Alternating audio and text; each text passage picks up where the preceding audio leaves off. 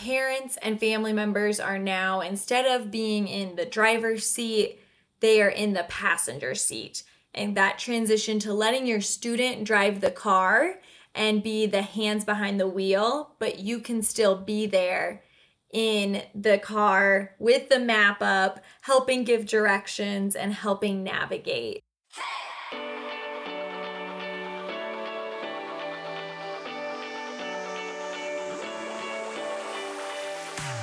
Welcome to the Raising Confident Teens podcast, where we talk about life and leadership with teens and their parents.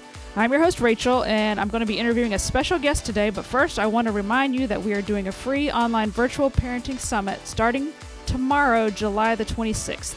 Over 20 speakers specifically focusing on getting our teens ready to launch out on their own, whether that be college, trade school, career, whatever.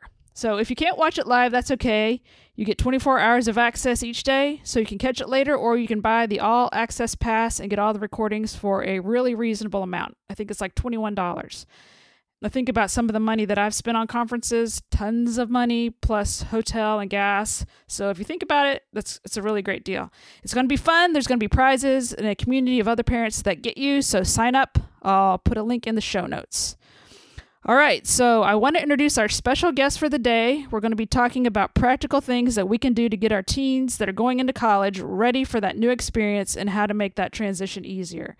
And our special guest is one of the authors of the book College Ready, Bree Judy Waterman. She is a program coordinator in new student and family programs at the University of Colorado Boulder.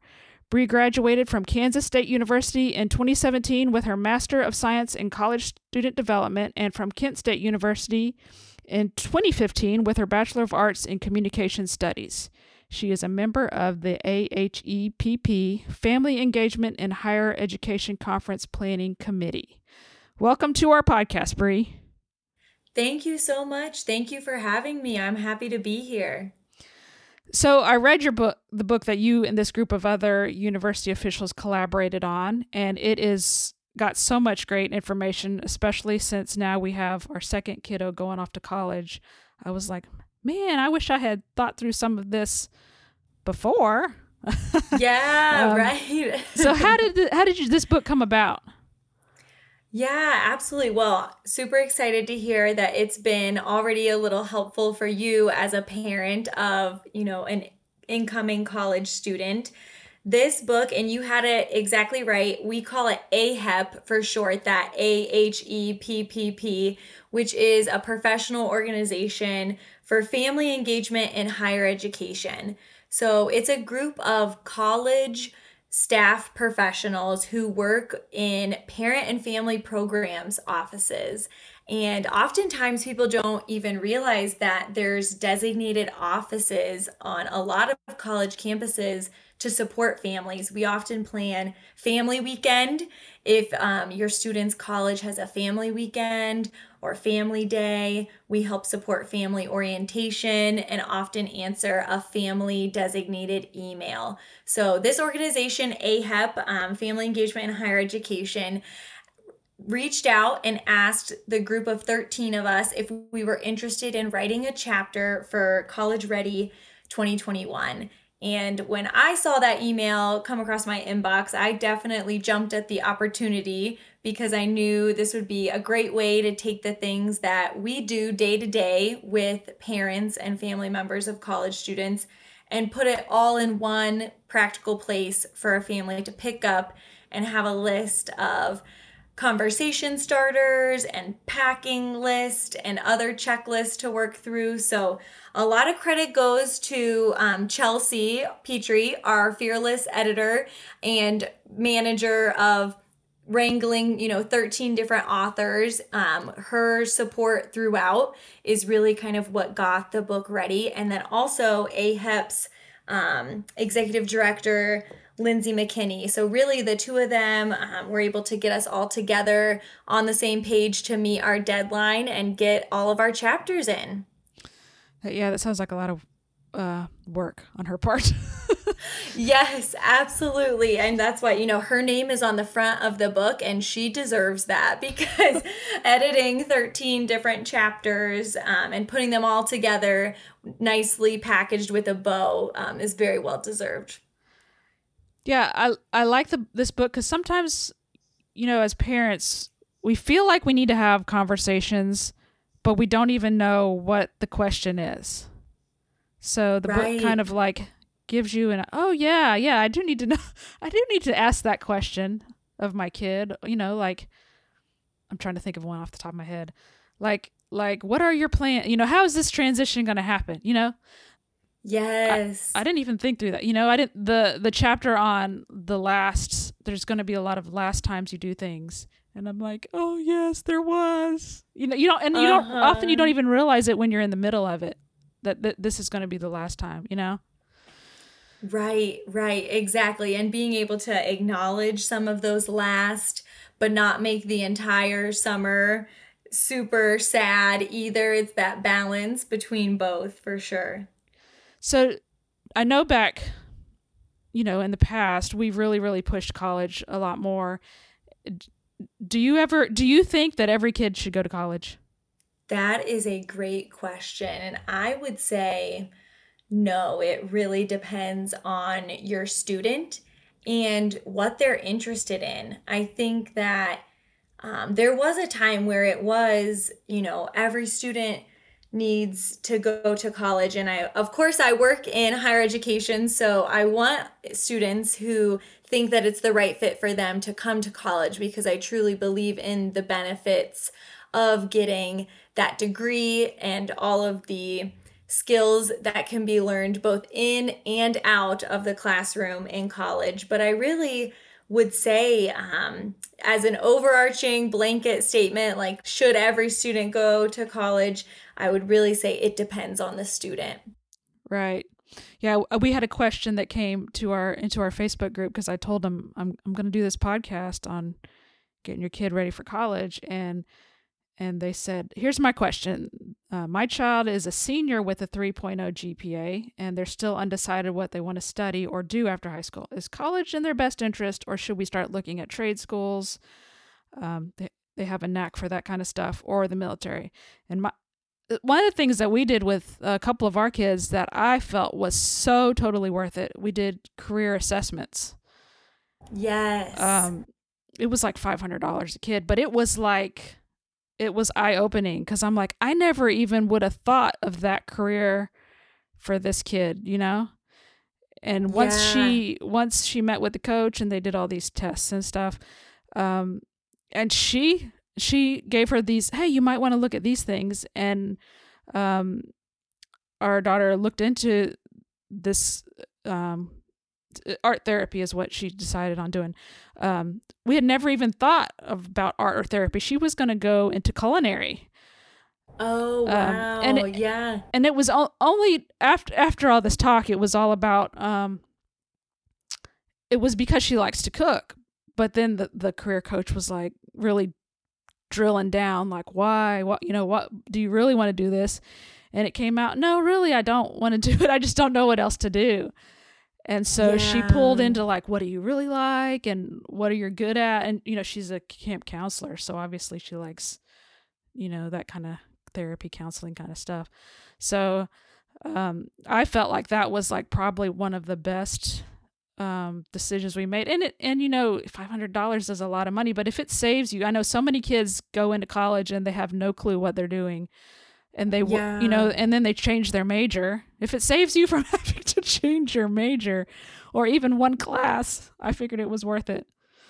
Yeah, it's definitely worth it. I'm really glad you brought that up. And I think, another way is community college, taking a few classes at a local community college. And that's also, a lesser financial investment than starting at a 4-year university. So it really just depends. And I will say more and more students are going to 4-year colleges with the open ended exploratory major or undecided. At the school I'm at, we even have a program in exploratory studies. So, if a student really is interested in going to a university and they have the financial means to do that, there is that ability to kind of explore your first semester and your first year at a lot of colleges and universities too. So it really depends. But I will say that going into a school with the decision unmade is pretty common, and we're finding that students change their major. I think at one point it was like 50% of students change their major. I don't know if that's still true. It obviously varies from school to school, but that was something that we were sharing with our parents and families too, just to normalize that it's okay if students do change their major. Oftentimes it doesn't add extra time on, but anything they can do beforehand, like you were doing with your kids, is always good to get as much exploring done beforehand as well. If they go to college and they don't really know what they're wanting to do, like we talked about, what services do you guys have, like on campus, some kind of like career assessment or something like that she did to help them kind of focus onto something they might like? Yes, we do. And that's what I was going to share. It will be called a different office depending on the campus, but ours is the Career Services Office or Career Service Center. And that is kind of the one stop office for all things exploring careers. So they offer, the Strengths Quest as well as other career assessments to match your skills and interest.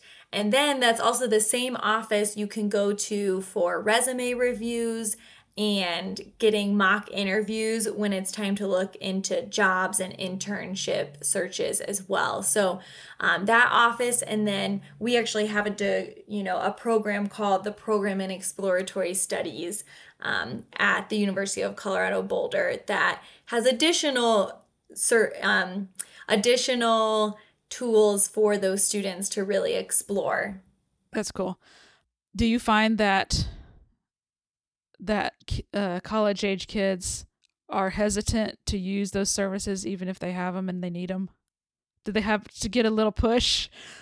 Yes, I would say that's where we really value the partnership with parents and family members for a lot of our campus resources. I would say oftentimes that's when parents and families are calling because they don't know what resources are out there. So then once we do share with them all of the amazing resources on campus, it's, having them be that encouragement. And like you said, that little push, the little nudge to get their student in our door, whether it's by emailing us, setting up an appointment, or doing a walk-in. That is definitely one of the challenges sometimes, is getting students to the resource.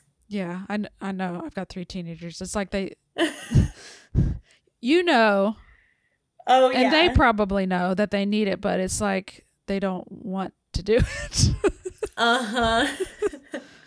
So what do new college students struggle with the most? That is such a good question. And I think when I think about the first year students that I work with the most, it's kind of down to 3 things. It's their time management, their adjustment to the college courses in comparison to high school, so that academic transition, and then just the social transition and that managing expectations and not comparing their college experience to others. Yeah. So how do you guys help them through those, like with those transitions? Yeah, absolutely. Well, I think that the time management piece really can take students that whole first semester and even into the second semester. Or, if they're on quarters, it might take them through the second and third quarter of the year. And I think A lot of that is taught in first year seminars if your student is in a first year seminar. And it's also something that's infused into orientation sessions as well, with orientation leaders or peer leaders on campus, really encouraging students to find a way that they can manage their time. Because when you think about it, in high school, students have their block day, maybe their classes start at 7:30 and then they're in class until 3. They might have after school activities and then they go home and do their homework and do it again. Well, in college, the actual amount of hours they're in class might only be 15 hours per week. Right. And they might have class, Monday, Wednesday, Friday from 10 to noon, and then they have an afternoon class from 3 to 4:30. And so they have these new chunks of time that is this new freedom where no one's there to manage how they spend that time. So they could use it doing the readings and outside of coursework that they were assigned to do, or that's also an easy time to start to maybe play video games or go outside and play frisbee with your new roommate. So those things are great too, and finding ways to de-stress. But I think the time management is really hard that first couple of months as the students transition, because they just have all this new unstructured time that they didn't have before. Yeah. They really need to learn like how to time block. Yes, exactly. Yeah. Fill in the big rocks. You've got class, of course, and then you have to like account for so many hours per class of studying. Mm-hmm. Otherwise, you'll be partying all the time, and then you'll be like, why am I failing?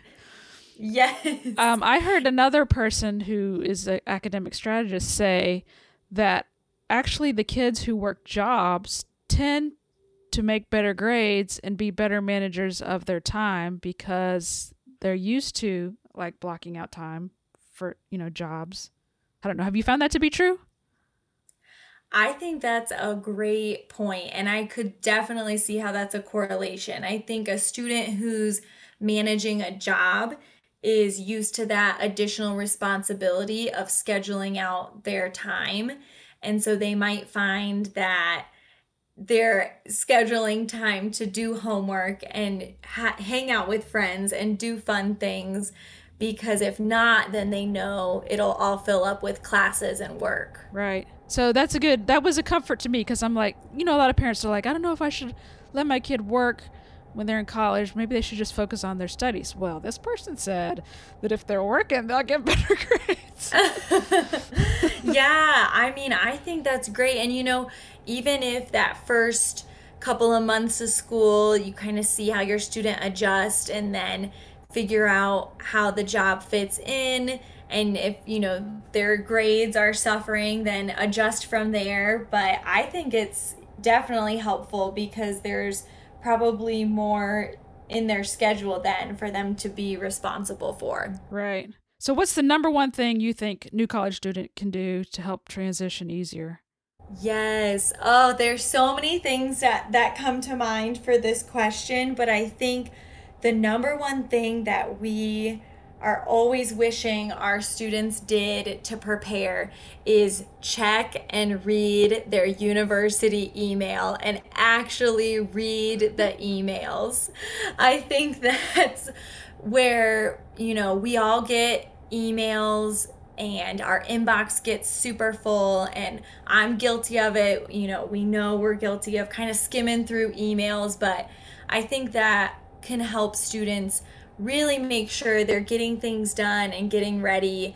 And their professors are going to be emailing them too. And it's great practice for after college as well, because so many careers and work places will require email communication as well. So that was one that came to mind. It might seem silly, but I think that that's one that will really help them and get them set up for success, is just checking that email. That's interesting. I've noticed, tell me if you see this to be true, I've noticed that a lot of teenagers these days rush through stuff and they don't pay close attention to details in general. Yes. Yeah. And I mean, I think it's because for so many of them, they're getting, hundreds of notifications on their cell phones a day. And so email almost probably seems old school to them, even more. Not as much as a paper letter, but I'm sure email seems like, oh, well, why someone sending email? But And it's yeah, so I just long. think, yes, right. It's so much text. There's so much to read. That's definitely what we're finding. And that's why that was my number one tip, is just making sure they're checking and reading their university email. And I would recommend keep that separate from personal email accounts too. Like when they start signing up for other things or like personal things, keep that on a personal email and don't get your university email flooded with like coupons and food deals. That's true. Because I've seen some of my students pull up their inbox with just like thousands of emails, and I'm like, oh no, of course that's why you didn't read my email about our meeting today. You have 1,000 unread emails here. Yeah. And also when they graduate, I mean, they're not going to be using that email afterward. So they really shouldn't put anything personal in there, because then they're just going to have to change it later. Right. Yeah, exactly. So that's one of my pieces of advice to really help them get set up. And that's where they'll be communicating deadlines on when to apply for housing, when to sign up for orientation, when to register for classes. So if they're on top of their email, most schools are going to be sending that strict communication plan with deadlines. Right. So what one tool do you think would be really beneficial for a new student? Oh, that's a good one. I know that when it comes to that time management piece, there are so many different apps out there. And I'm sure even some of your other guests that you've had when they've talked about academics have had good techniques. When I taught my first year seminar class last year, we talked about the Pomodoro studying technique. Right. Are you familiar? Yeah. Yeah. Yes. Where you do like 50 minutes, or some people do 25, right? Yep. 25 minutes on. 5 minutes And off. then Right? Yep. Exactly. And students can kind of adjust it from there. So there are lots of different Pomodoro studying technique apps available. And I think that is so important because especially when it comes around to that first finals week, students love to try to cram everything in the night before their final. And that taking a break is so important, just for proven to help with memory and retention, and for their rest, just so that they are getting that rest before the big test comes up too. Yeah. Don't cram it all in. Don't cram it all in. We did a seminar with we watched a seminar with our kids, and they said, after you go to they said, don't take notes on your laptop, do pen and paper. Mm-hmm. And then they said, after class, find some time somewhere and just scan your notes, and you do it like, I can't remember the increments. You like do it every so many days. You pick it back up, scan it again, a week later, and you'll remember it better than if you just wait till the last week and cram it all in. Yes, that seminar was giving great advice to your students. I think that's really helpful. And one of my students recommended this Forest Study app. Have you heard of this? No. The app basically helps you focus and won't have you doing anything else on your phone. And for however many minutes you do certain focus times together, it's helping plant trees. So my students were really into that because they were like, I'm helping plant trees, Bree, and I'm focusing. So I thought I would share that too, just because my students really enjoyed that one. It does it like lock your phone down so you can't do anything but what you're doing? Yes, that's the way they described it to me. So I thought that was pretty cool. And they felt like they were helping plant the trees as well. Well, I mean, as an adult, I'm 46 something. I can't remember how old I am. 40. Don't laugh. When you get to be my age, you can't remember how old you are. No, But that's fair. I mean, I catch myself getting distracted so easy. It's not just them. It's me too. It's like, I've got to focus. Yes. I've got to focus. I got to shut down everything. I'm right there with you. That's terrible. I don't know. So let's talk a little bit about letting go. So this is something that is really hard for a lot of mom and dads, especially the moms, I would think. It really needs to be a gradual process, not just one we start right before college, right? So what advice would you give to parents whose kids maybe are just beginning high school as they're looking forward to one day getting them out? Yes, I think that's so true. And we like to say that, specifically in college, and I think even as you're talking this transition, high school into college, that you can think of it more as a letting grow instead of letting go, because I have found it's never possible to fully let go. And if I told my mom that when I was going to college, like, you just need to let go, like, she would definitely not have wanted to hear that, because, she wanted to be there to support me. So we always say that. And we also talk about this metaphor of really that parents and family members are now, instead of being in the driver's seat, they are in the passenger seat. And that transition to letting your student drive the car and be the hands behind the wheel, but you can still be there in the car with the map up, helping give directions and helping navigate. So I think that it really can be this gradual process, and knowing that we really want to be partners still with the parents and family members, and that they don't need to let go all at once. Right. And it is important that students have a solid support system, because it also shows academic success and retention from students who have stronger support systems. So, all of us on college campuses, we really want parents, family members, support systems to be there for their student, because that shows it's helping them with their retention. Right. And when you say be there, you don't mean I'm coming to do your laundry, but like, yeah, Yes. you have to, yeah. I see some parents and they're like doing everything. You've got to start letting them do stuff, because if you don't, when they hit college and you don't have a clue what's going on and they're across the country, you're going to freak out.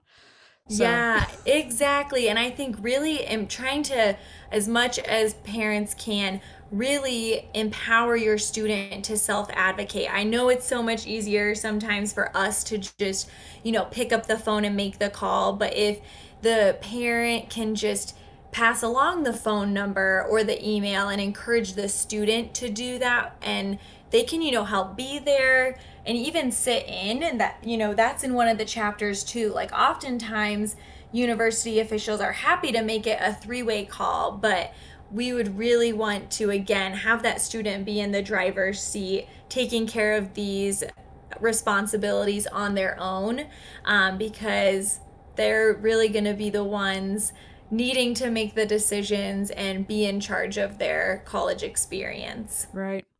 So what's something that surprises a lot of parents? Yeah, I'm sure lots of surprises that first semester or so, but I think one, and kind of to go off of the phone calls and parents calling the university versus the student, and in the book, it's in chapter 3, and it's all about FERPA. And it can often be a shock to parents, but FERPA is the Family Educational Rights and Privacy Act. And that is basically, once your student is 18 or once they begin at college, parents and family members don't get the same access that they're used to in a K-12 school system, with, being able to have access to grades and academic records. But in college, once that first day of classes starts, the student's information is protected by FERPA. And so oftentimes when parents do call, we can't give them the information they're looking for unless their student is on the line or if their student has given them guest access or proxy access for things. So I think that comes as a shock for families, especially who are used to getting a lot of that contact. And they often say, well, hey, if I'm paying the bill, I should be able to see the grades. Yeah. Which makes, that's totally fair. But it's just that transition to their student being 18 and this FERPA being in place, that they really need to sit down and have a conversation with their student about expectations of, hey, I need you to set me up with guest access, or can you share your grades with me? Like, what are your expectations as family, student? And it's different for every family, but I think having those conversations beforehand is really important. Right. I could see both sides of that because I've been the parent paying, like, I want to know what's going on. But also, like, it's time to let your kid deal with their own issues. Like, if they're not doing well in the class, they need to be talking to the professor, not you. Yes, you got it. Exactly right. Yeah. They don't appreciate it when mom and dad show up. I didn't do that. Right. I just want to clarify. I never did that. But That's good. That's good then. So, how can parents best show support to their college students?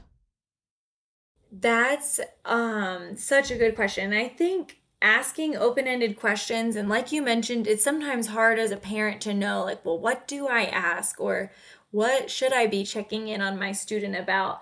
I think setting up maybe that weekly time, especially that summer leading up to college, to just check in on college things and asking, like, hey, what is your student's orientation look like? What is the housing application process like? Checking in and asking those open-ended questions just to support where they're at in the process, I think can be really beneficial, just so that they know, like, hey, my parent is here and they're asking me and kind of reminding me along the way, but I'm the one that needs to be paying attention to these deadlines and reading my email to know what's going on. Yeah.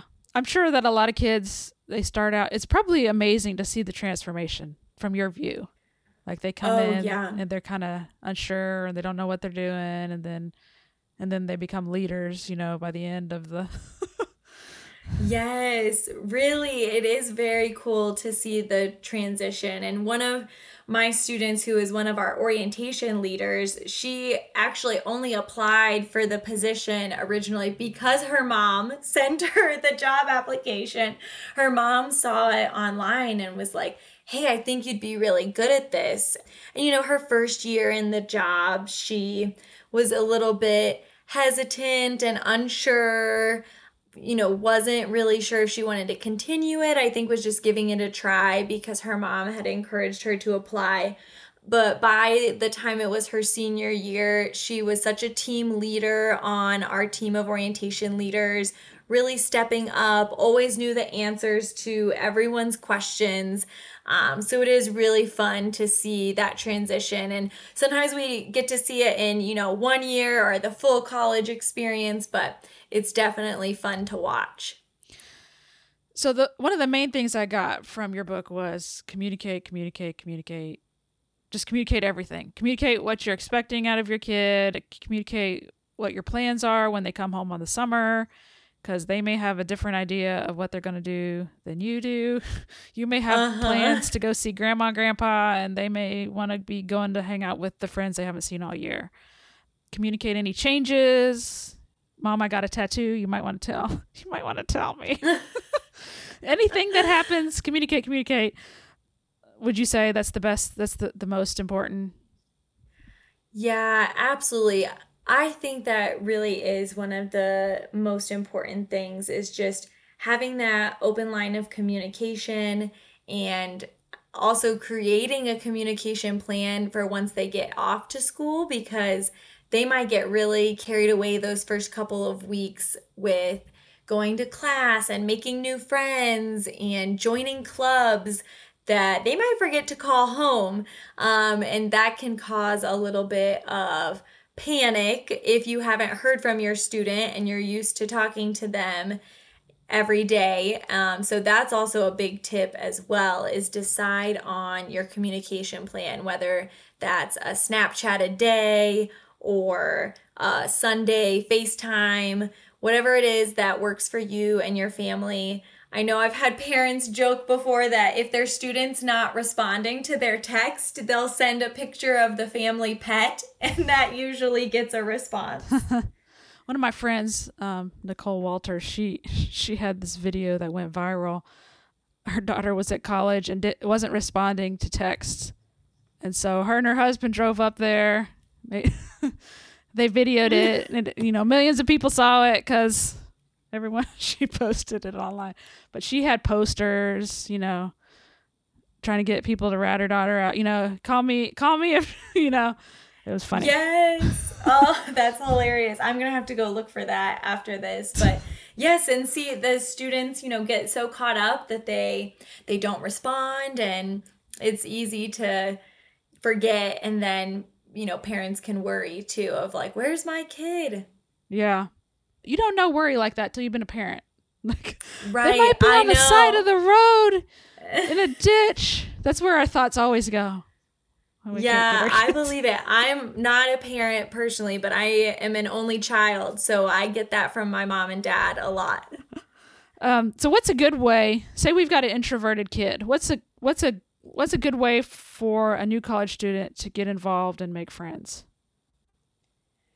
That's such an important part of the transition, not only the academics, but that social life and making friends.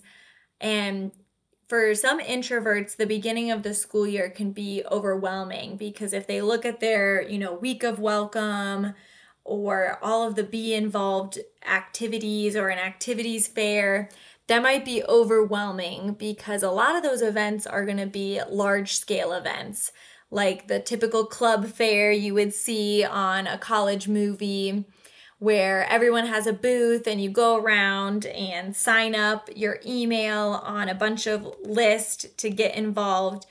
And so I think if folks are comfortable, if your student's comfortable going to those events and looking at that schedule and finding ones that are also more low-key, smaller scale, where they're going to be able to make those more intimate one-on-one connections.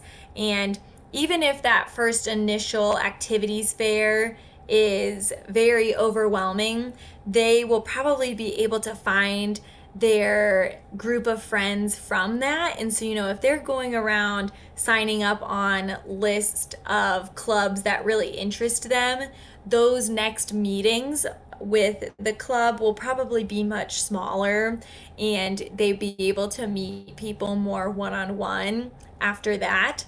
So I would just encourage students to look at those and then go to a couple of those first club meetings and then find out which one you really like. Oftentimes students sign up for like 15 new clubs during that very first week, and then they're super overwhelmed because, it's impossible to try to be in 15 new clubs while you're starting your, first semester of college. So I think it's okay to sign up for all of those, but then really narrow it down to the top 2 or 3 that really excite you, and then go from there. And I think students are always looking for someone to eat a meal with. And so if they can find, someone on their floor and feel brave enough, have that 5 seconds of courage to just knock on the door and say, hey, do you want to go get, breakfast, lunch, or dinner with me? That's a good way to make some one-on-one connections, whether it's with your roommate or if you and your roommate don't click, how you can find connections on your floor or in your residence hall. That's a great way. And then also in your class, if someone says something really cool in your class, how can you connect with them either before or after? Oftentimes there's emails or messaging groups within the class on their learning management platform, whether that's Blackboard or Canvas, or just going up to people in person. But I know that's a little intimidating to ask someone to hang out in person. So those are a couple of the tips, but I think just persistence is key and not giving up. There might be some, awkward moments, but I think those are a couple of the things I would share. There's thousands of people on the campus. You can find one person that you like. Yes, and I think, I got caught up in this a lot my first semester. I was like, oh my gosh, like I haven't met my new best friend. I thought in college is where you're supposed to meet like your new best friend. I haven't met them yet. But we kind of joke around that there's the group of people you might meet in the first semester or first year that's kind of like your first friends, but those might not be your forever friends during your college experience, and that's okay. I think, that first year, if you find a group of people to hang out with, do campus events, go to sporting games, or eat your meals, that's great. And then it might not be until your second or third year that you really find those close friends, once you get further into your major or make those deeper connections. So that's important too, is like, don't feel discouraged if you haven't found your best friend yet, after the first semester. Yeah. We have a college kind of close to us, about 30 minutes away, that my brother went to, my husband went to, and I hung out there all the time. I didn't go there, but I pretended like I went there. But there was a campus organization there that we hung out with, that we made a lot of really good friends with, and we still, like, there's like 7 couples of us. We all met our spouses there. We all became really good friends, and we still hang out a couple times a month. That's amazing. It's like it's been 30 years we've been together. Wow. So yeah, if you can find a group of people that you just click with, then it can really make a big difference. Yeah, absolutely. You have any funny stories you can share? So many. I think that, one we see, which we've already referenced, is that missing student story where parents are trying to get a hold of their student. So my colleague always shares that during her talk with parents, that during her freshman year, she was out on a date and of course didn't have her phone on sound because she was, trying to be in the moment in this date. And her mom tried calling and I guess was expecting her to answer at that time, got very concerned, and then ended up calling her roommate to try to get a hold of her, and then found out she was just on this date, which I don't think she necessarily wanted to share with her mom at the time. But at least then her mom, like you said, knew she wasn't on the side of the road and knew she was in good hands. But I always think that's a funny story just to tell, to hit that point home with parents about communicating. And it's also not a bad idea either to, if your student's roommate is comfortable, kind of depending on maybe like the student and their roommate's relationship, that might not be a bad contact to have. Just if that would give you peace of mind as a parent to have that roommate's phone number. Maybe not something you ask on the very first time you meet them, but once you see how your student connects with the roommate, that's not a bad idea to ask either. Yeah, that's a good idea. All right. Anything else you want to add? I don't think so. Really just to, like you said, continue that open line of communication. And we really want parents and family members to be involved, be that cheerleader on the sidelines for their student. We're rooting for them and we know you're rooting for them. And we hope that this book helps get parents and family members college ready, and hopefully it even gives them some things to make sure their students college ready too. And I think it would be even applicable for the student to read as well. Right. Yeah, there's lots of good like packing lists and all kind of stuff in there. It's a great resource. There's lots of conversation starters. It helps you ask the questions that you and your students didn't even know you had. Thank you so much Yes. for coming on today, Bree. Thank you so much. I really appreciate it. Hope you guys enjoyed this one. Don't forget to sign up for the Next Phase Parenting Summit. We'll drop a link for the summit and the book College Ready in the show notes. Have a great week.